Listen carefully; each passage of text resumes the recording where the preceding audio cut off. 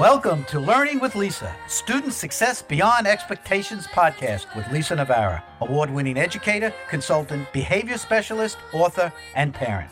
This podcast provides support for school leaders, educators, and parents. We share and discuss evidence-based resources that are embedded in social and emotional learning to meet the needs of students who struggle focusing and learning. Teachers and parents find information and strategies to improve students' academic, behavioral, and social-emotional performance. It's time to turn kids from I can't into I can.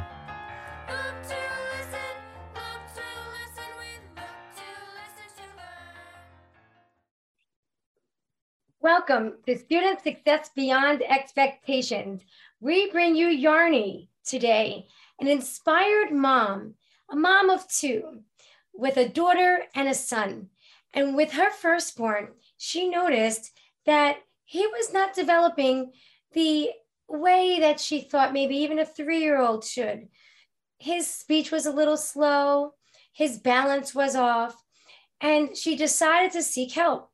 Eventually, they went to early intervention where they've made gains. But not only did her son, Kirk, make gains, but so did Yarny. It inspired her to become an outreacher to parents and to children, to help them navigate their way to process and understand what big feelings are, how to talk about them, and how to connect with one of them. So if you're looking to connect with even yourself or your child, or you're a child and you want to connect with the loved ones around you, this is the podcast episode for you. Welcome, Yarny. Hello. Thank you so much, Lisa, for having me. I really appreciate it. Thank you. Oh, it's absolutely a pleasure. You're an inspiration. Could you tell my listeners a bit about your journey? You have your first child. You're noticing some things that are going on, and just explain that to us. What does that look and feel like? So my son has muscular dystrophy, and we knew when he was born he had it, but we thought this onset would be a little bit later in life. However, when we started noticing around 3, when he was like more independent and walking, he was falling down more. He couldn't keep up with his friends. He was complaining of his legs being tired as like a 3-year-old could. And his speech, like no one could understand him except for me. And I remember feeling as a mom, like, how can I feel okay if my son needs to communicate to people? If I'm the only one that can understand him, how can I do that? I can't be his translator at school.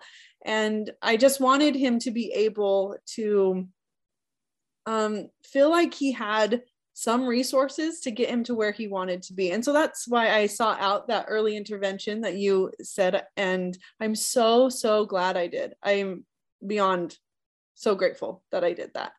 Tell us, why are you so grateful? What kind of progress have you seen that you think the early intervention was able to help with, where if he didn't receive those services, he might be today? Oh gosh, this makes me like hit my heart. Really, that's a great question. My son made leaps and bounds with this early intervention. And I wish I had a clip of how he spoke, because nobody could understand him. My parents couldn't, nobody did. And now if you listen to my son speak now, it's as clear as day. And so just that one fact of like early intervention, getting into speech therapy as fast as I could, that changed his world, because he was finally able to communicate and people could understand. And those feelings of frustration that he had all of a sudden disappeared, because he could say, hey, this, I am speaking, I am my voice, and it's not my mom translating for me. And then just with like physically, we had a physical therapist working with him. We had an occupational therapist. My son couldn't walk upstairs. His balance was so bad. And now he's running up the stairs with my daughter and they're playing, and my son wouldn't. And of course, like his muscular dystrophy, it's going to get worse. And we know that, but without this early intervention, I really don't think he could have the childhood that I wanted him to have if we didn't like intervene quickly so he could get those gains. And I hope that answers your question. Oh, it certainly does. Thank you. Yes. And Tell us about how Kirk sees himself. I feel like he sees himself very positively. I feel like he knows himself and he's not ashamed of what his diseases or this disability that people call it. Like, he is very comfortable with himself, and he's very comfortable. I mean, we just went to a park with some friends, and his legs started acting up, and he had enough courage to say, hey, my legs are tired. I'm feeling sore. I need a rest because I have muscular dystrophy. And he was able to label. Wow. And he spoke it, and he wasn't ashamed. And so Kirk and his confidence and his self-awareness, I wish I had when I was 7, because I sure as heck did not have that, not at all. But my son he amazes me. He helps me be more confident, or me to be the best I can be, because he's just killing it out there. That's awesome. I love it. Yeah, and isn't that what we want, especially for our own children?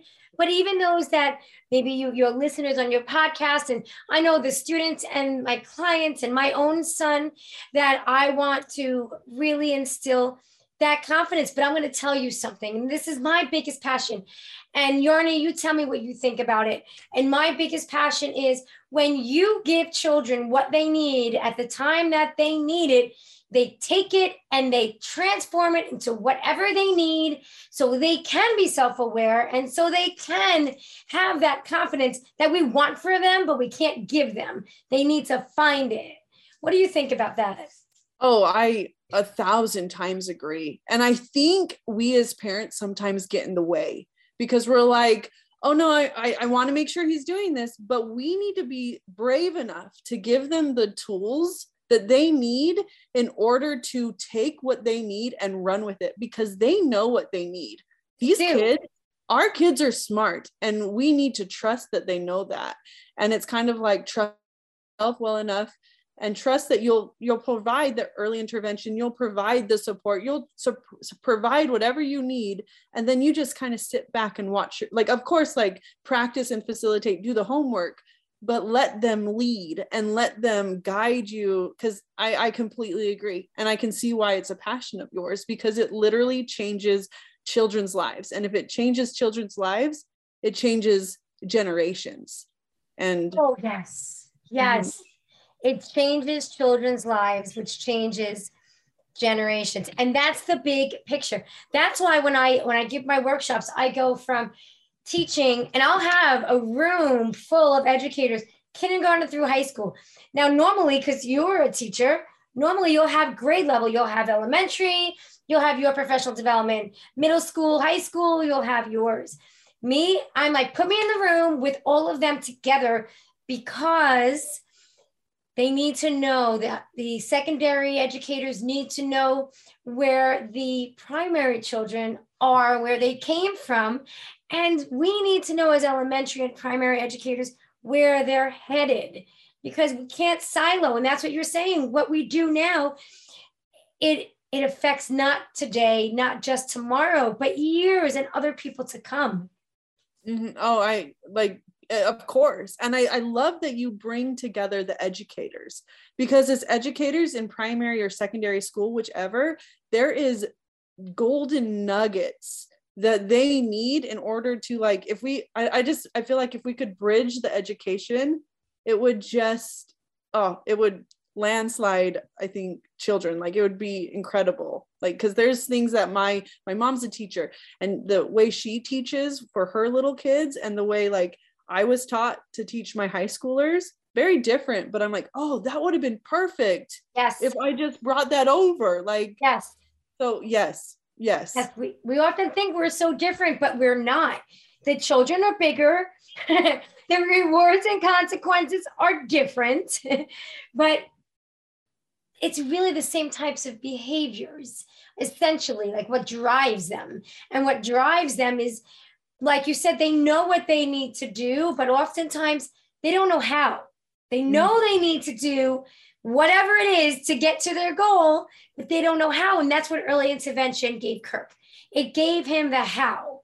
And with your support, with your husband's support, and with the little inspiration of that little 18-month-old run up the stairs, it keeps him moving, you know, and that sounds like it really all together is working for him. Oh, I mean, I would say the 3-year-old I saw then versus the 7-year-old I see now, it's absolutely mind-boggling. It's amazing. So yeah. And it's inspired you so much to reach out to children and to parents. Talk to us about how you've reached out to children. So what I have done is I have started a podcast that is meant for children to be facilitated by their parents. And these children listen to these stories that I write. And these stories that I write always tie to some type of an emotion. And there's, with those stories, I have connecting conversations that parents can have with their children. That's like, hey, how did this character feel sad? When have you felt sad? And then the parent can be like, oh, well, I felt sad here. And it allows this conversation of emotions to be had and then to be practiced so it's comfortable. And I've just found with my son and his disability or the disease he has, the more he isolates his emotions, the better he can navigate whatever challenges he's facing. If he knows what he's feeling, then we can tackle this problem. We can tackle this struggle. And so I started that podcast, like literally just like it was inspired by him. And of course my daughter, but my daughter's 18 months. So she doesn't really listen as well. But I'm sure you'll get her to. Yeah. Or at least she will. Yes. Can you give us an example of a story or, you know, those big feelings or something where this can really be something concrete for our listeners to go and draw back on that would leave them with, you know, some more information to be able to help them too? Oh, yes, of course. So this happened in March. My son, we were in the midst of the pandemic, and my son is doing kindergarten online on Zoom. And one of his friends said something to him, and it really hurt his feelings.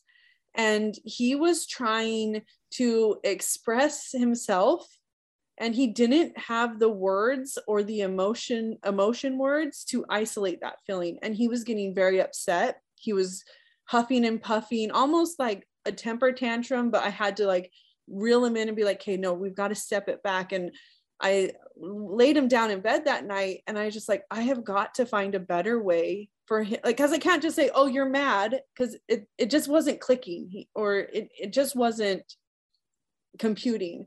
And so I wrote my first story, and that was it's called Little Leprechaun, and it's about a little leprechaun that travels through the colors, and each color is a different emotion, and he explains what that emotion looks like.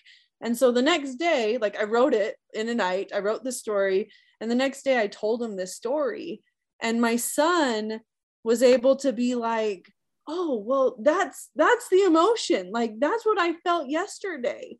And then we were able to have a conversation. I was like, you know what, Kirk, it's okay. You felt that. Mommy's felt that. Did you know I had my feelings hurt when someone said this about me? And that's normal. Mommy has feelings too. And you have feelings, and it's good to talk about them. And so, and then my friend was just like, Johnny, you should do a podcast like that, because I know I could have help with my kids. And so that was I hope that's a good enough story where my son was really having a hard time finding words or finding how to have a conversation with me. And it was through this story we were able to facilitate a conversation with a deeper meaning. So, and this is great, even if you're playing in the car, you're riding in the car, you know, even from store to store or on longer trips, or you're cooking in the kitchen, your kids are kind of hanging around. I mean, this can really serve as such a nice little platform for for conversations. Oh, exactly. And the thing is I have them short. And what I have done with my son is we play them on our drive back from school. I'll play it. And then before, like, and it's this incredible connection we have created all on the drive back to home. And it's really changed how my son has, I feel like, been able to process the big feelings that he does feel, because our littles feel a lot. We feel a lot. We all of us have feelings that feel big. Yes. And yeah, it's perfect. And you have some coloring pages that can be downloaded too, and I'll be sure to share those. So that's something I just started. For each story that I write, I have an illustrator who's incredibly talented, and she creates a story. So like my new February one, it's all about self-love and how to love yourself. And it's a cute little groundhog hugging its shadow. Like, I'm so excited to release. Oh, that's great. Adorable. I will have to use that with my clients and my students. I love it. You should. Yeah. And that's all free, because I feel like parents struggle finding resources, and we don't need to pay one more thing, like a coloring page. That's easy. And then I know some of my friends, what they have done is while they're coloring, they'll listen to the story in color and then talk. And it's really cool. That's really great. And I know a lot about parents out there who have children with special needs. A lot of times writing is a concern from them. So coming from my point of view in terms of building up those skills and confidence, having something as adorable as self-love, timely in February for Groundhog's Day, right? And then you can easily have a story that they write telling about what's going on with the groundhog. Why is he hugging himself? Or how do you see the picture? And writing about it. And you know what? Sometimes you get the child to become even more immersed when sometimes learning is hard. But between the podcast, the coloring sheet, and saying, let's make up our own story, then you're actually practicing skills in a really fun way. So I think that's really cool. No, and it's fun to, like, what I've tried to do is like bring the whole 5 senses into how I teach my children. And so like that was a perfect way, like with our children that have a harder time learning, trying to find any way we can give that knowledge to them is perfect. And so that's excellent. Love it. You have such a very, very positive message, from just being an educator to then turning into a mom, to being inspired through the love of your son to create stories. And now you're building it bigger to help other people. If there was anything else that you would like to share with us, Yarni, what would that be? Just that you can do it. I think that that's the biggest struggle that I faced with my son, is I did not have belief that I could tackle this, or that I could facilitate him well enough. And believe in yourself, follow your gut, follow your heart, and use those emotions that your son or your children have and that you have, because those emotions can truly bring to light any hardship. And I just, there's so much power in emotions that I don't think people realize. And that has really, I feel like, opened the floodgates of so much with my son. And I wouldn't be there if I didn't believe myself and know that I could do this. Even though it looked hard, and it is hard, you can do this. And just follow your gut, and you know what's best for your children. Trust you do. We love it. Yarni, thank you so much for sharing your story with us, sharing your resources with us, and sharing your passion. We really appreciate it. Hopefully you will come back on and share where you are. And as your podcast explodes and your resources go and you have more wonderful stories to share with us, we hope that you will come visit us again. Oh, well, I would love to. And I just feel so honored that I could even share this space with you and your work. I am truly humbled to even know that it's just a greater picture that you're dealing with, and that you are it's just humbling to know that there's someone out there like you that's giving parents what they need, because parents need this, and you're doing just fantastic. You guys stick with Lisa. She knows what she's doing. So I didn't pay her to say that. No, this Yarni, is just what I think. you. Thank you. Thank you. Well, you know what? When it feels really right, when you follow your gut and you live your purpose, right? And I think you're right there too. Oh, well, trying. Every day's an effort, but thank you. I appreciate that. Thanks. We'll see you soon, okay? Okay, see you. Okay, bye. Thank you for listening to the Student Success Beyond Expectations podcast, where school leaders, educators, and parents meet on behalf of children who struggle with learning. To bring workshops to your school or organization, contact Child Behavior Consulting and get started with resources available at childbehaviorconsulting.com, Amazon, and teacherspayteachers.com for ready-to-use resources and children's books. If you enjoyed this podcast, remember to review, subscribe, share, and give us a shout out on social media.